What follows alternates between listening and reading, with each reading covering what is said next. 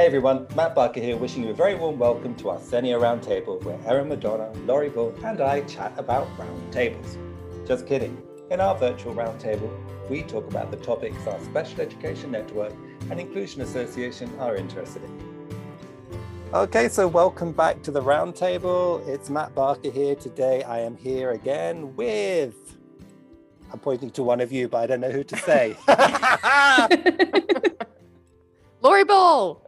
Laurie Bull. Hi, and Erin Madonna. Yay, thank you so much. That's very good. You can't see pointing on podcasts, remember that. We're here to talk about well-being and balance, and we want to say a caveat at the start that we have not been drinking. We are all just very, very tired at the end of a long semester, at the end of a long year. And we're also in 3 different continents. So we're actually spanning the globe at the moment. So Laurie, where are you from right now? Sun River, Oregon. I'm in Cambridge in the UK, and Erin? I'm in Bangkok, Thailand. So this really is a truly international affair today. I think we did great to even make this happen. Very impressive.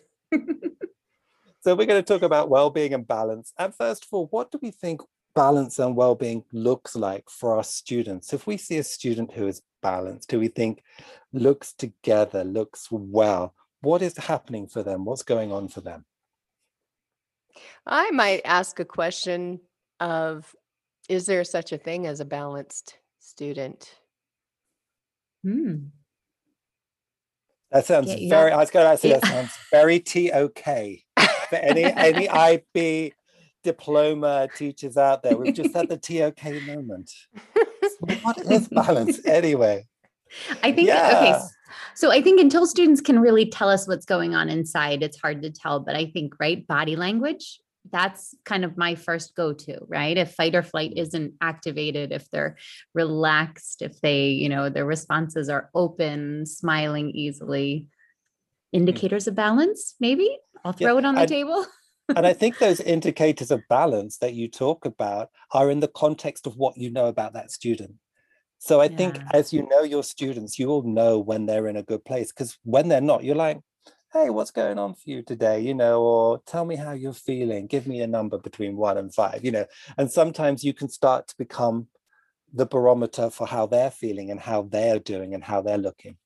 Yeah, I think and you start to recognize. Oh, go, Laurie. Oh, I just think it's important to ask as well, that 1 through 5 or whatever. I know a lot of students who have pretty high anxiety, so they tend to mask that with those positive responses and open body language and things like that. So everyone thinks they're doing well, when in essence, they're really struggling. So asking, as you suggested, Matt, I think that's really essential.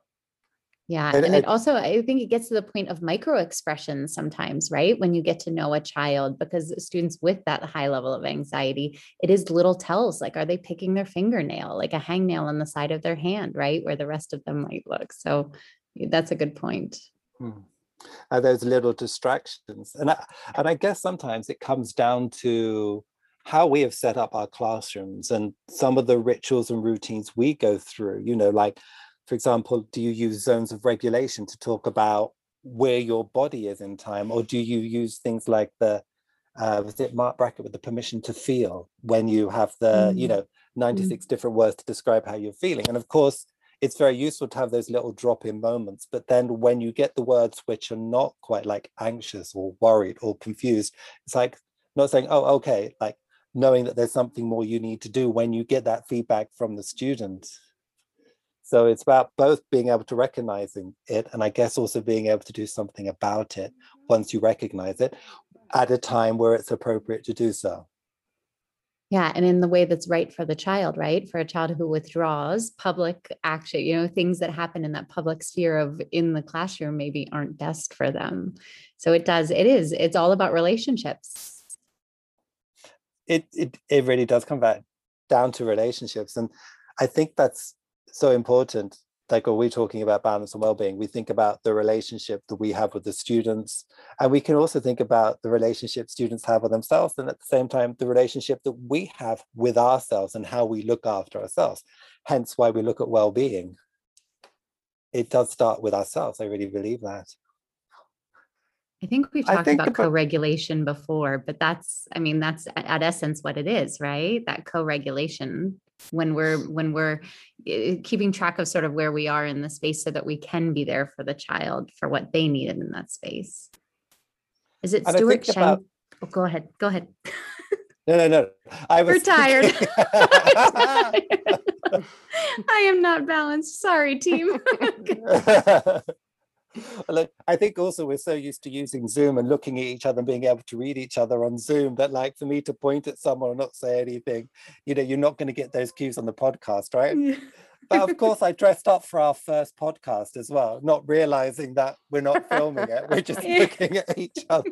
I really could have done it in my pajamas. Anyway, I'm distracted because I am tired. So we're talking about what balance looks like in our students. And I think, there's some things for students, or when we notice, I guess what am I asking? Students who have differences, the students we generally work with, those who are quirky in whatever way, what is it for them? And what struggles might they have to find balance? And the first student which comes to mind, particularly at the moment, because we're back to virtual learning in our situation, is working with those students who have ADHD. And for me, those students are often the ones who noticeably seem to struggle to find balance, because either they're finding it very hard to focus on something, or, and we can come on to social media in a little while, they might be on social media, or they might be playing a game on their computer or something, where they're so hyper focused and so hyper aware that they're playing it till perhaps 1 or 2 o'clock in the morning, and then completely miss out on the balance because they're disrupting their sleep patterns. Right. So what are we sort of noticing for those students? What other triggers might there be? Yeah. Oh my gosh. The first thing the first word that popped into my mind when you said sleep and interrupted sleep patterns is irritability, right? Is like the reaction time. Yeah, that Because whole we notice it in emotional, ourselves. yeah, the whole emotional regulation piece. I used to see it a lot with our middle school students when they'd be up all night gaming or whatever. Their exhaustion levels were so apparent to me, because they would get very upset over a very small problem very quickly. Yeah. And parental stress ties into that too, right? Like sometimes the indicator for the child isn't necessarily the child themselves, but it might be how the parent is reacting and how the parent is managing. Because if they're trying to help their child balance at home, but don't have the skills, or have the skills and are just experiencing frustration with that, and helping their child navigate that can be a good way to tap into, is the relationship you have with the parents and that talk with them and finding out what space they're in. That's a great point. I'm thinking of a student I had, who was exactly as Matt described, and we worked a lot with the family on getting him some exercise into his life. And he pushed back. His mom really wanted it. I really wanted it. He did not want it. Yeah. So he and I worked a lot together just to study different forms of exercise and see what he might be interested in. And it turned out it was swimming. And so he built that into his day every day after school, did some laps at the pool. And it did really help support that balance in his life, where he wasn't going straight home, doing homework for hours on end, and then jumping into the gaming. So it was the exercise, the good snack, and then homework. Yeah. It's hard, right? Because I think as a child and as an adolescent and a young adult, you don't always necessarily know what's going on for you. And I'm back here and I'm with my godchildren and some of my closest friends, and we have things which we call like a sugar dip, and the kids are like, they're hungry, but they don't realize they're hungry. And then so they might be fractious or irritable or go from 0 to 60 in about 0.6 seconds, and they don't understand that regulatory piece. and it's really hard, like even though you try to teach kids that regulatory piece, right, it still can be a long process for them to actually let the penny drop. So, like you, Laura, you give the excellent example of the student finally finding swimming. And I think about that for students in general, like it's almost like a rite of passage to not get enough sleep at school and say, oh, I'm so busy, I can't, I'm doing the diploma, I'm holding all night. I'm like, so you're going to impair all your ability. All the research tells us that if you hold your sleep and you don't get your sleep requirement, you are going to underperform. You can't outwit your own brain. And but it's so hard to get young adults or kids in general, right, to take that on. Yeah. And I'm not remembering where this came from, but there was a study that I remember reading going through school, centering on ADHD. And like the outcome of the study was that an additional 20 minutes of sleep made a vast difference for children, right? So even a small segment of increasing the amount of sleep by 20 minutes is, had an impact. And that's fascinating if you think about that. Well, and you think about all the restorative work that the brain does while we sleep, right? Like that's why it's so important. I think too, like in this, as you're talking about, like, especially as students get older, but even with young students and with how digital we are, and technology has sort of come up a little bit in our conversation so far, but that addiction to it and the amount that students are on tech now. I have so many conversations with parents where, I have to give them permission to take the device away, right? And to say, like, you can, if the child is still on at 10:30 and they're an 8-year-old child, that's not healthy, right? The healthy boundary is you say, okay, an hour before bedtime, we put it up, we put it away. That's the rule in the house. And that there is permission to do that, because we're asking them to have their child on tech all day long. So that's a hard balance for parents to know. Is that a boundary I can set? Yes, please do. Yes. I mean, we did it with our own children. And the way we phrased it was, we will charge your devices overnight in our bedroom. And and so at, I don't know, I think it was, it depended on their age, but let's say 9 p.m., we would say, okay, it's time to charge, and bring the devices into our room. And of course, our daughter knew what we were doing, but it kind of gave her that boundary as well. So she was able to say, sorry, guys, I can't be texting at this time of night. My parents have my device. And she could completely blame it on us, and we were fine with that. Yeah, absolutely. It's all good. Absolutely. And you're also giving her a way out, which is great, right? You take it out of her locus of control, if you like. Yeah. Preserve the social capital with peers and help her set those boundaries until she's able to, Oh, yeah. You've been talking about this, and I just wanted to show off because I had a big word that I wanted to use. And I want to say that technology is ubiquitous now. Ooh. Yeah. I know. Hey, Matt, I was impressed when you brought out fractious. Now you're throwing ubiquitous. I saved that one.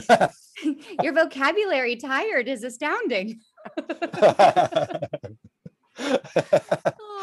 But you're right. Yeah, ubiquitous is exactly right. It's ubiquitous, and it's like technology is ubiquitous, and social media is ubiquitous. And I also think another great word, social media can be quite pernicious, and that's a real challenge as well. It can really bring, young adults, teenagers, all students have social media, have the opportunity to be ground down by it. And I think I don't know how you do this, but also just being aware of how impactful social media is on students' lives and trying to support them to have a healthy relationship with social media also will help with that balance aspect. Yeah, it's interesting. My daughter she's 10 now, but she would think she was going on, 14, with, the things that she's, peer wise exposed to and the conversations we're having to have. And she does not have access to social media at this point, but a lot of her friends do. So she's seen a lot of, TikTok things, along those lines.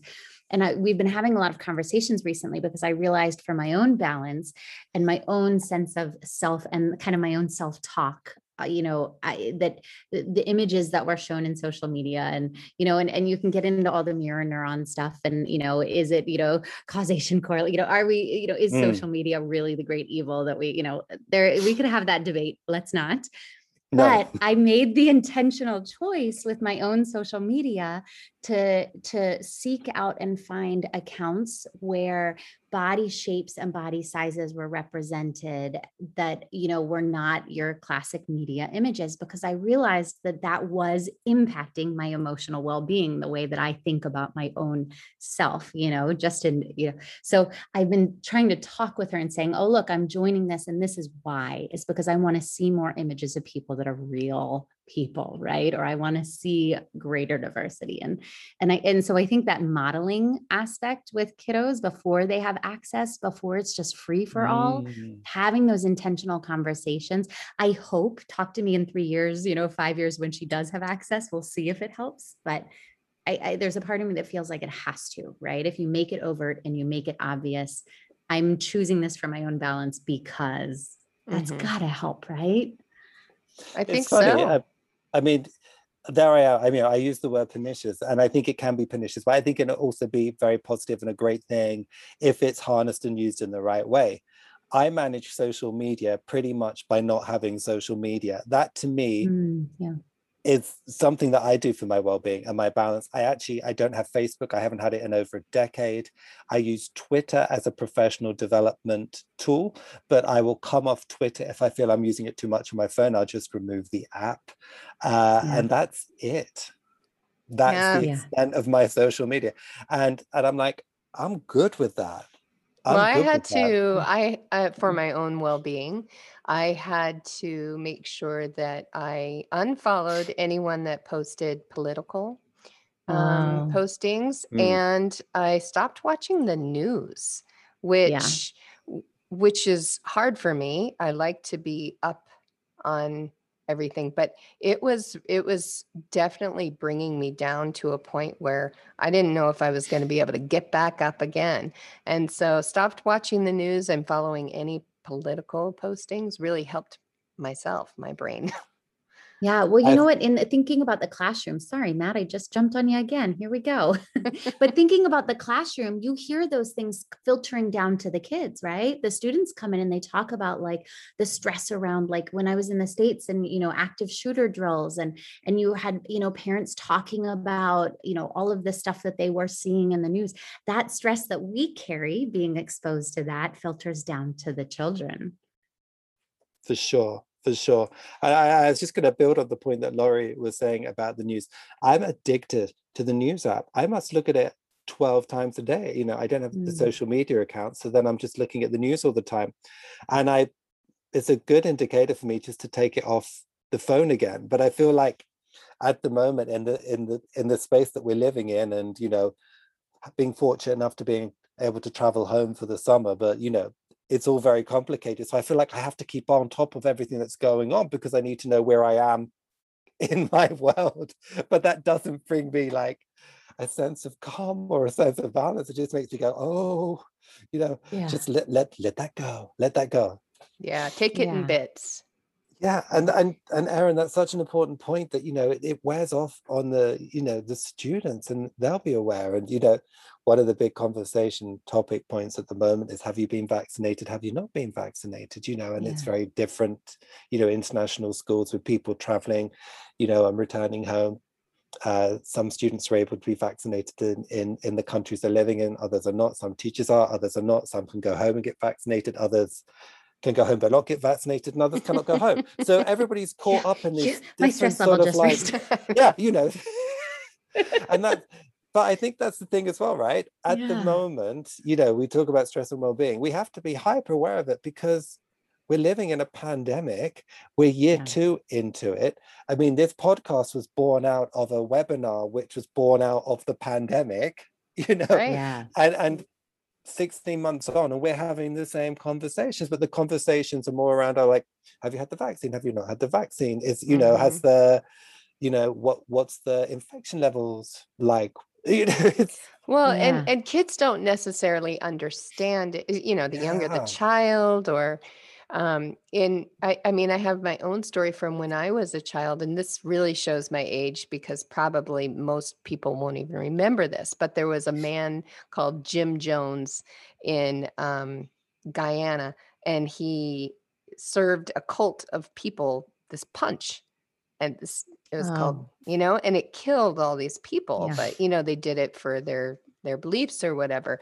But I didn't understand that as a child. And I was convinced that Jim Jones was going to come to my town in Northern Mm, California and give us all punch. So I was petrified of punch. Didn't drink yeah. punch free. Yeah. Yeah. Kool-Aid or whatever. So, I mean, it's just that processing with kids, if they're watching the news or hearing things, and do they fully understand what they're hearing? And Right. how does that help their mental health? I don't know. You guys just got to be careful. Yeah. Well, Laura, you just made me crack up. Here's a laugh for us to get us through. Have you seen that meme that said, when I was a kid, I thought that oh my gosh, quicksand, that's what it's called. The quicksand was going to be a much bigger problem in my life than it actually turned out to be. And I must have laughed for like a week about that, because I remember being a child and having watched, like, I don't know, like the Never Ending Story or something, and carrying that stress about quicksand, that I was going to be a grown up and was going to get sucked into quicksand, right? That ability to think, concrete, abstract, and that, reality. And, that is something for us as adults to be so sensitive to. Great Yeah, point. you're told it's like the old wives' tale. Like, you cross your eyes and people say, "Don't do that. The wind will change and they'll stay that way." Yeah. Right. I still worry about stepping on a crack. I really don't want to break my dad's back. Walking it was under my ladders. mother's. Yeah. Oh, walking under ladders, opening an umbrella inside. Oh, Yes. yeah. Yep. Yeah. All of that. Yep. Okay. Can I veer us sideways for a second? Yes. Just because Go I've been ahead. wanting to mention this whole time, and ask if you guys remember this at Senia. It was Senia a couple years ago. I want to say in Yokohama, but I'm not positive. Internet addiction is in the DSM-5 now, isn't it? Isn't it in the DSM-5? Is it an actual?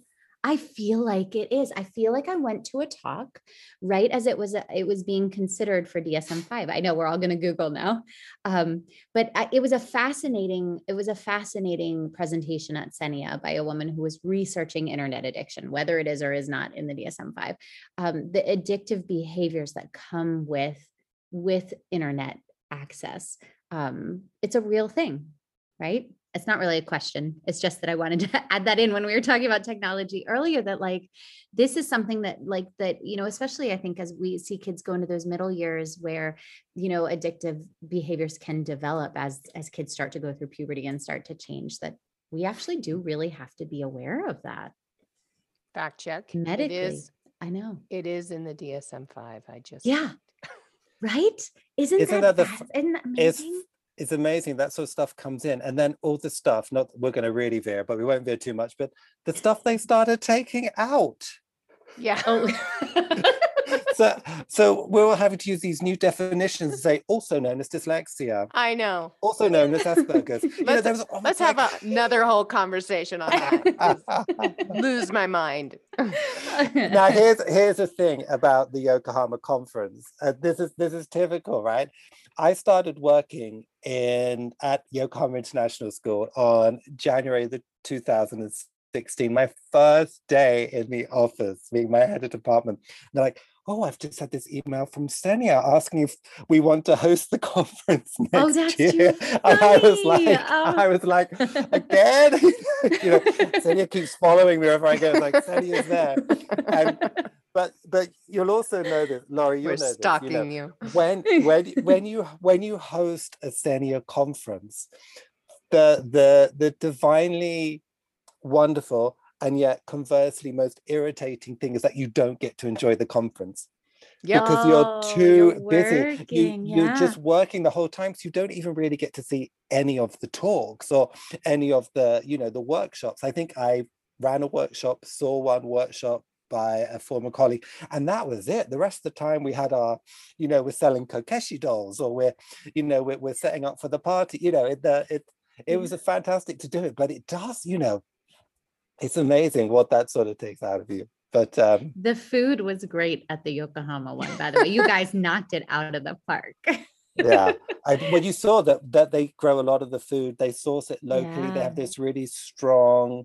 I love that. This is all about well-being and balance, right? I know. I was Their going to say, we are really nutrition. You're into nutrition here. Nutrition is vital for that. So thank There you. you go. Oh, There you go. he brought it back. But it was wonderful because they tried to locally source, they curate their food, they try and Yeah. use herbs that they grow in the garden, all those sorts of things, right? So yeah, I'm glad you enjoyed the food then. Used to love the food there. So my question is to try and circumnavigate us back as we flip-flop all over the place with well-being and balance. How do we promote well-being and happiness and help our students live happy and balanced lives? And I guess if we talk about that, maybe we're also talking about what kinds of resources are we using to do that? So I have some. Okay. I looked at Lori like, you want to go first? We both So I love that schools in recent years are really taking on the mantle of mindfulness and opening up the conversations and talking about it. It's actually in the approaches to learning in the IB guides, like mindfulness actually comes up there. And this idea and awareness in the presence of yourself and things that you can do to ground yourself in reality. And I know certain schools have daily mindfulness practices which are played over the school tonight, and the whole school has a daily practice. I mean, I use mindfulness a lot in my class. I talk about regulation and how students are feeling and why we do it. Sometimes I think students like to do it just they don't have to work for 10 minutes and they can close their eyes. And I'm like, great, because you need that time. I want you to have that balance. I want you to have that time away from the computer and just sit and be and do nothing for 10 minutes. Right. Kids don't get that opportunity so much as when we used to. You remember when you're on a 4-hour car journey and there were no iPads, we probably didn't have the radio, no air conditioning. You just opened out the window and looked outside, right? You're learning how to be present and manage. We didn't call it mindfulness. We called it boredom. No, we called it boredom, right? But I think boredom was actually, when you think about it. Yeah. I just read an article about that, how it said, let your kids be bored this summer. Yes. Yeah. Yeah. It's so important. Yep. Absolutely. And I try not to be that judgy person on holiday. I really try hard because I don't know the backstory. But when I come down for breakfast and there's kids just watching a device really loudly at breakfast whilst the parents are, cramming food in their mouth, I'm like, I don't know your story. And maybe this is a real achievement. I'm not sure it is all the time though. Right.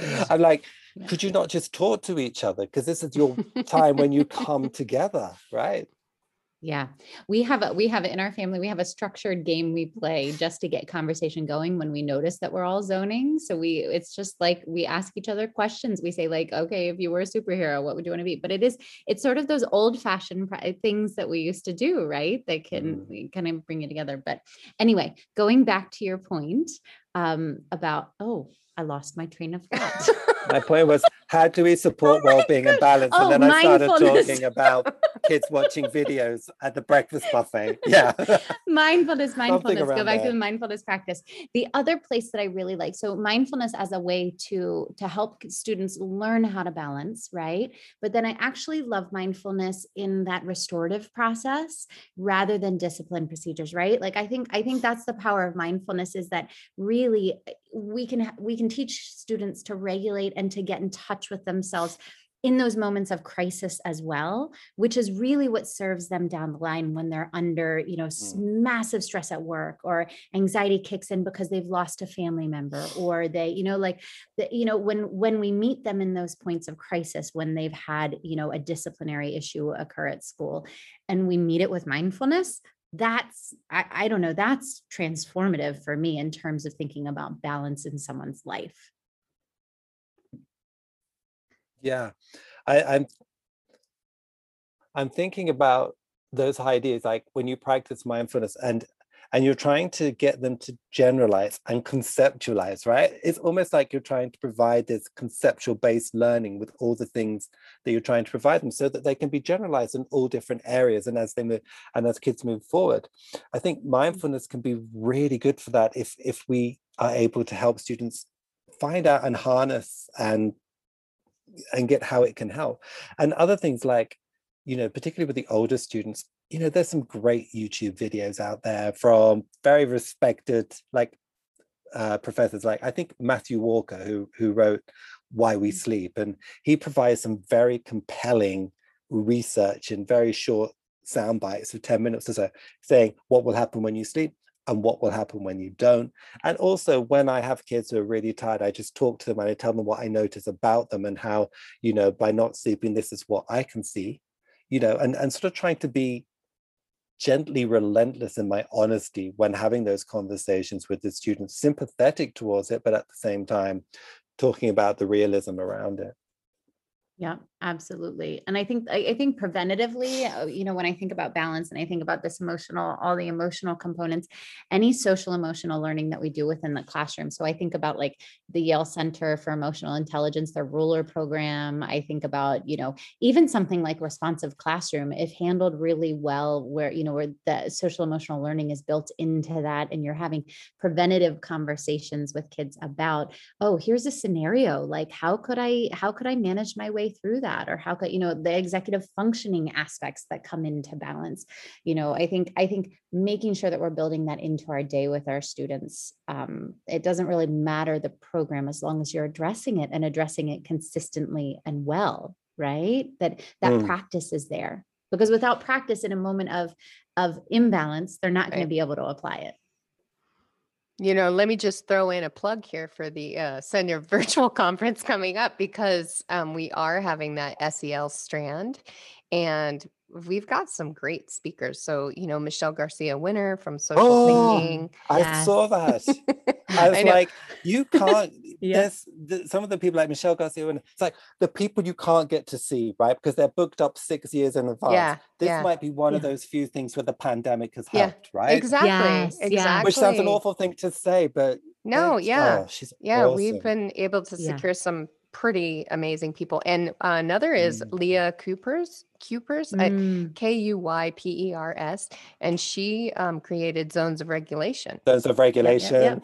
Yep. So she's just going to do like her basic intro to zones for all of us that either need a refresher or an intro. So super happy about that. And then we also have Dr. Larea Martinez, who wrote a book called Teaching with the Heart in Mind. And HEART is an acronym. So really great stuff. Just super excited. Ordered a copy of that book. It's been sitting in the mailroom for a couple weeks. It's lost. They didn't get. Now I want to go steal it and read it, and then return it because I don't steal. Oh, I saw that in the. Oh my goodness. Okay. Oh, I'm so excited. Yeah, me too. There's some. It reminds me of the sensory integration talk we had, the other week. And it reminds me of when we were able to get Madeline Portwood to come to Yokohama for the conference there. And she talked about developmental dyspraxia. And it was fascinating to understand that mind-body connection in its most physical sense of it. Right.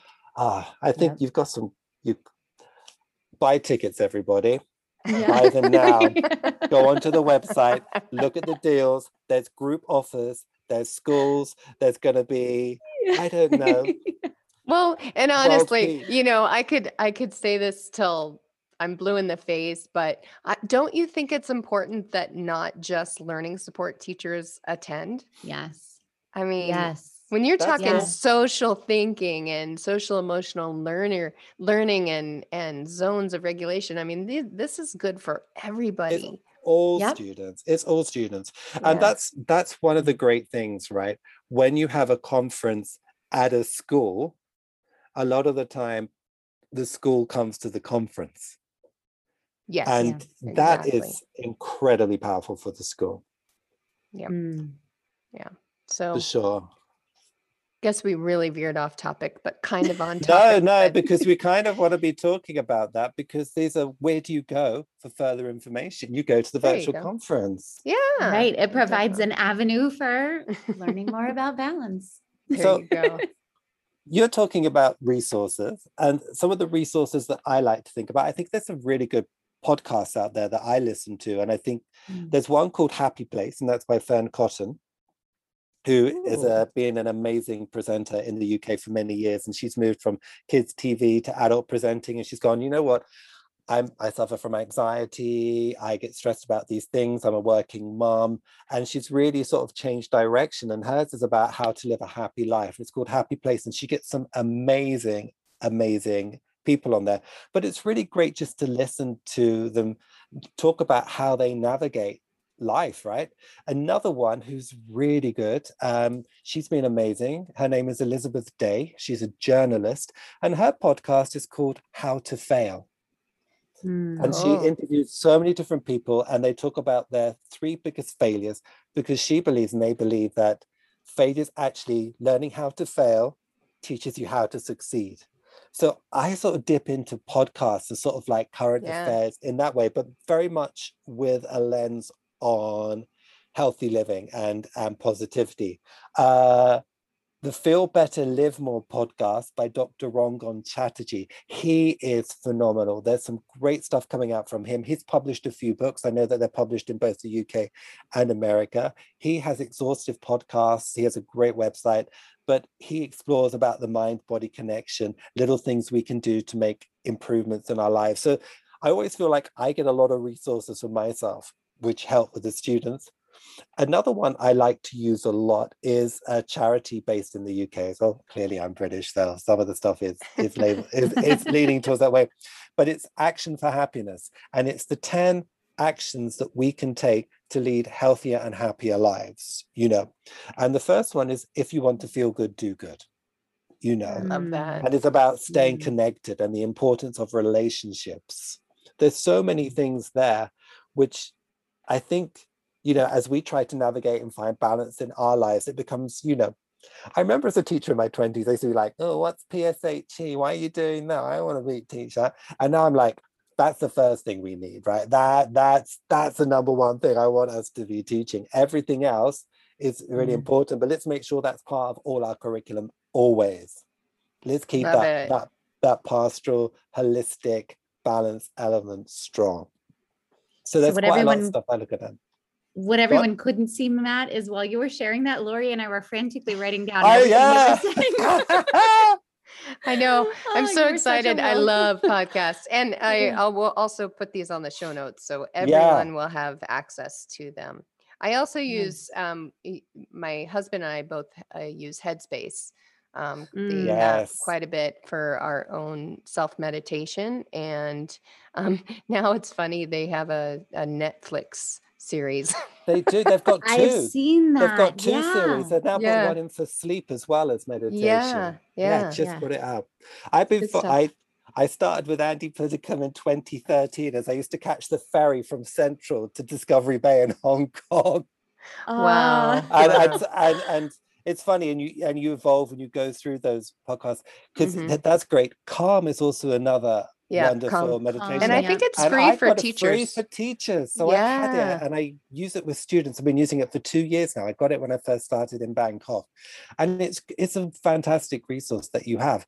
And what you'll find with all these apps now, these mindfulness apps, is that they're bringing in more and more content. It's more curated content. It's much more developed. It's much more evolved. There's an awful lot in those apps, like even to help you have a mindful run or a mindful walk in the park.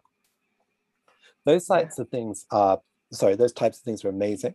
There's some very good journaling apps out there, or journaling books. The 5-minute journal is one thing that I think is really good. I introduced it to the grade 10s at our school this year, last few weeks, and that's when you journal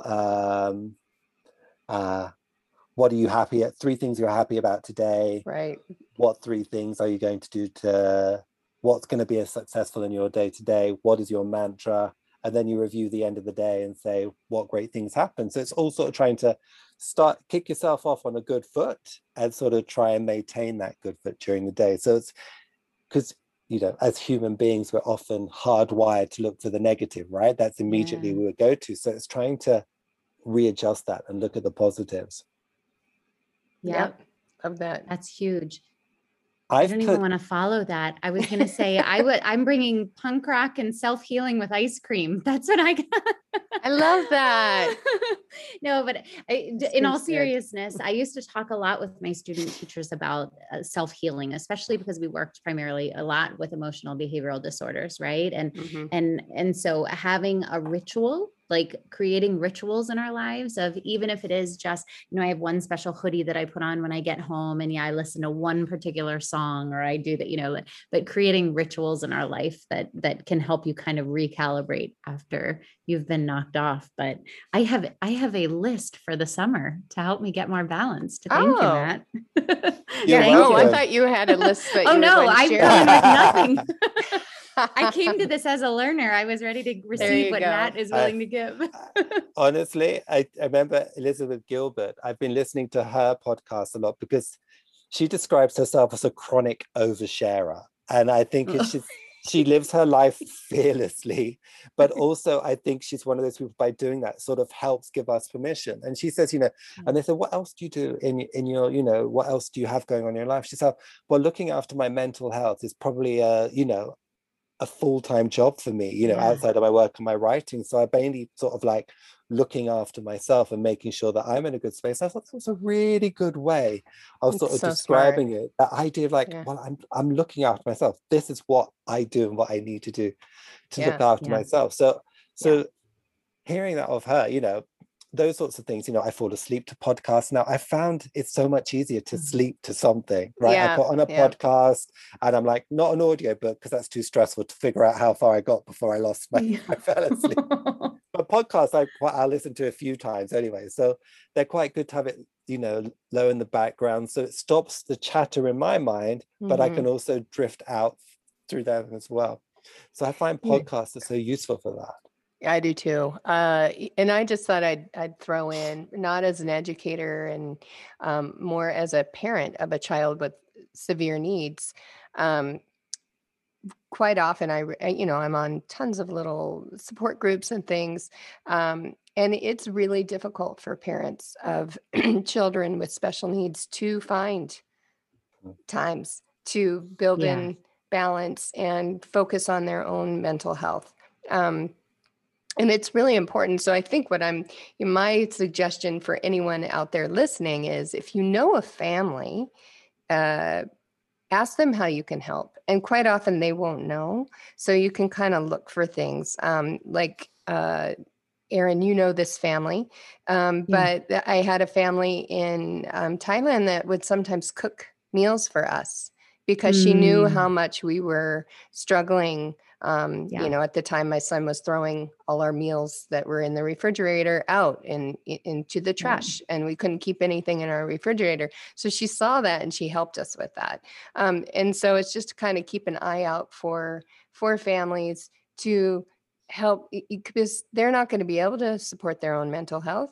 So if you can reach out to them and help them, I know from experience that that's a great thing to offer. How cool would it be if schools had a system of like community help list, right? Where somebody could just anonymously put on, I need dinner on Tuesday, or I need this, and members of the community could sign up. Like, how cool if we could systematize that help, because you're absolutely right. It's funny you're saying that, but during the pandemic, I was reading in a magazine that there were some like apps are set up like in your local community, was like they would get food or go to the shops. Like if you cook too much food, someone else, you know, you could sign up and say, I've got too much, and you could deliver it to a neighbor who was looking for food. And they had this sort of like this lovely sort of like community support. So it's nice if that could be a little more developed or engineered. There you go, Erin. You've got your own. Okay, we've got a new project to start at ISB next year. Here we go. Wait. If we're talking about Erin's balance, I'm one thing at a time is my mantra for the next year. Okay. But I am adding that to the list. But the first action for happiness is, if you want to feel good, do good. Yeah. but Yeah. you have to do the right Yeah. good, I guess. Yeah. Yeah. Yeah, it's What? hard. It's hard to find that balance. I found myself saying no the other day to something, and it felt so Oh, good, you guys. I couldn't yeah. believe it. Afterwards, my anxiety just dropped to Ah, 0 when it had been a 10. It was so high because of this one thing that someone was asking me to do. And finally I was just like, no, I can't do that. yeah. What a Good feeling. for you. Holy Yeah. mackerel. So We need saying to, okay, no. here's your $1 million idea. We need little sensors on our shoulders that when they start lifting Yeah. up to our ears with tension, an alarm goes off. Say no, say no. Right? Oh, I do feel that sometimes, like someone describes how you're feeling, like, when you have that reaction, you feel it. I said, I feel like one of those transformers which go, yeah. I literally feel that. I'm like, oh my God, you're like, what's happening? Why is my throat hurting? Yeah. Or Oh, yeah. I've held my breath for the last Yeah. 30 seconds. And Yeah. I'm like, Mhm. oh, wait. What's that on my earlobe? Oh, it's my shoulder. Yeah.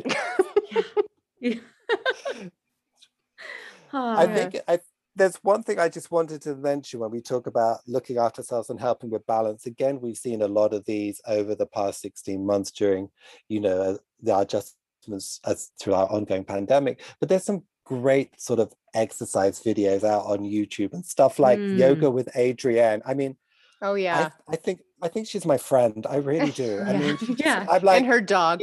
she doesn't know it. Her and her dog, Benji. Yes, Benji. Right, Benji. Yep. But stuff like that, this Texan doing yoga brings me such calm and such joy. There's like the body coach in the UK who's Joe Wicks, who's like this phenomenon on, talking about exercise positivity, and he does short workouts that you can follow. There's so much to find out there, to, like, if we're going to be on social media, we're going to be doing it, let's harness it for our own health as well, right? Oh, yeah, Yep. it's easy. You were talking about journaling earlier, and I found this journal this year that I fill out the night before, and it's my morning journal. And basically, it's almost a to-do list, but it ensures I do it. And so I did this for a good 60 days in a row. And it was like get up, drink my coffee, journal, and then it was work out. And for me, that's what I decided on doing. And then a few other things like work tasks. And my own mental health, my own well-being, it was so good and strong during those times. And then it was interesting because something happened. I don't know if we went on a trip or something that disrupted it all. And I haven't done it since. And I haven't quite found that peace since I stopped doing it. So it's really interesting to just kind of follow your path and see, where did I go wrong? Yeah. Sometimes I think we journey. do these. I sometimes think we do these things when we're feeling under pressure, right? Creates a structure, creates a bit of safety, helps us plan our days, reduces some of the stress around sleeping. But when the times are good, sometimes we forget to be mindful, we forget to journal, we forget to plan. And then it's sort of, and these things are for the good times as well as the not so good times. Yeah, that's it's like the habit forming technique. Yeah. And I feel that bank. Yeah. That's funny. Habit forming, though, I'm unconvinced because on New Year's, we set a family goal of working out 365 days in a row. We have a star chart on our fridge. Okay. That being said, on days where we didn't feel well, stretching and like easy stuff or a walk around the lake or something was fine. But so we did like 74, maybe even up into the 90 days. And then one of us got sick or something popped up and we got derailed. And I was like, I felt like robbed for a minute. We're going back this summer and we're going to get back to it. But there was this part of me that was like, didn't I change my brain already? Like, 30 days, right? To form a new habit. Why isn't it sticking? But I think it's a good reminder, right? That it does have to be a commitment we make a lifelong, like if you just think 30 days is going to train your brain and then you're good, right? Well, you've missed the buck. And then give yourself permission to screw up and then come back. And then get back on it, right? No shame. Dare I ask, if you were working with a kid who was setting a target a smart target. Would it be 365 days in a row? Erin will work out on 100%. Nothing that I do with my 7 out students of applies 7 to days. myself. Nothing. With no mistakes and no screw ups. As Yeah, Matt exactly. Sometimes say that Story New of Year's Erin's life. They do sometimes say that New Year's resolutions often don't work Oh, out, and I'm curious as to horrific. why. We set the bar way too high. Do you want to know though? course. This is that says more about me and the way oh gosh. Once That's again, it's a funny. therapy session for Erin. No, but Just the go hard or apps that stay at I've home. yeah, there's my Irish Roman Catholic grandmother in my head, right? God. If you're not working until midnight, you're not working. No, I love my grandmother. She is absolutely phenomenal. I've been using an app, Mitra. I don't even know if that's how you say it, but it's Mitra.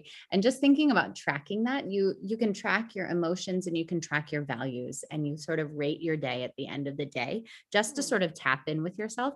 And one of the ones that I put on for myself, for my own balance, that I realized what throws me out of whack is that sense of shame. And I know like Brene Brown has talked about that, and different people have talked about shame. But that is a part of it, right? That when we're imbalanced, we can kick into a place where then that negative, kind of self-talk and that and that shame occurs, right? And moving past that. Oh, But we also, couldn't I go mean- another podcast without bringing up Brene, could we? I was about to build on that. It's like, you've been honest about not meeting your target. We've explored that might be a bit too much. But she also says, and I'm going to paraphrase terribly here, but something that shame cannot thrive when it is talked about, because shame is when you don't talk about things. So by verbalizing and talking about it, shame can't live in an open environment. Yeah. Well done, Erin. But you're fine. Yep. Good. All right, good. I feel a lot better. I can't take the star chart down though until I complete it. So this summer I am gonna. You go, girl. There you go. There's my obsessive compulsive coming in. Well, guys, I think we're gonna have to wrap up because our Zoom cuts off after a while. But we're talking a lot about balance, and I think it's important to note that Matt, you are decided to take a stand and be balanced. So why don't you let us all know what that means for us? Well, you were talking about the power of saying no a little while ago, and it's funny because I think we get in the habit of saying yes so much of the time, and I just decided I felt like it was time for me to step down from the podcast. I felt it's been a really good run, and like Elizabeth Gilbert, I feel like I need to look after myself even more than I am at the moment. And so I'm just trying to reduce some of the additional stuff that I do. And then I was doing the sums the other day, and I was talking about, for example, like I've been doing advocacy work for the last 8 years, and every time I feel like, I'm in new school, everything's fine, like I joke about going into Yokohama, and then suddenly it's like, oh, we're hosting the CEDIA conference, and then getting to Bangkok, it's like, oh, you very graciously asked me to help out with the webinar, and then we're doing a roundtable, and I've ended up doing lots of things that I've really enjoyed and found exciting and fulfilling. But I think also there comes a time at the moment where I'm just feeling like I just need just a bit more headspace, a bit more time where even, and I really enjoy our conversations, I genuinely do, but sometimes it's like, well, this is something else we have to do, and then figuring out the time zones and the keeping up. And I think you've got so many amazing people out there, Laurie and Erin, that you would talk to, all these contacts, and I'm like, gosh, I think there's much more interesting people than me out there as well. It's time to not true. Not true. Don't even start, man. But I mean, first of all, thank you. You're just so much fun, and I always learn so much from you. But second, thank you for taking time to yourself and knowing your boundaries. I think it's just so important, and you've done it, and we value you. And I know Erin and I will continue this podcast with some very special guests, but it won't be the same for sure. I mean, how are we going Aw. to talk about round tables anymore? I know. I know. I said, what are we going to do without Matt to keep us from getting too serious, right? Your sense of Yeah, humor and the true. joy you bring to it, Matt. It's been a pleasure, an absolute pleasure to talk with you. Thank you. I've really enjoyed it, and I've enjoyed the laughs as well. And I've enjoyed the challenge of the upskilling and the reminders of all the things that we can all do to support some of the Yeah. most, challenged and people in our lives. I think it's been fantastic. So thank you very much, and thank you for the opportunity. Ha. Absolutely. All I right, you feel like we need guys. to give a standing ovation. I'm going to stand up in my Snaps, let's do pajamas in my snaps. living room. Let's do that. Awesome. Thank you. All right. Okay. Until our next one, Erin. Sounds good, Lori. I'll see you when we get back from the summit. All right. Best of luck, Matt. We'll miss you. Miss you too. Thank you.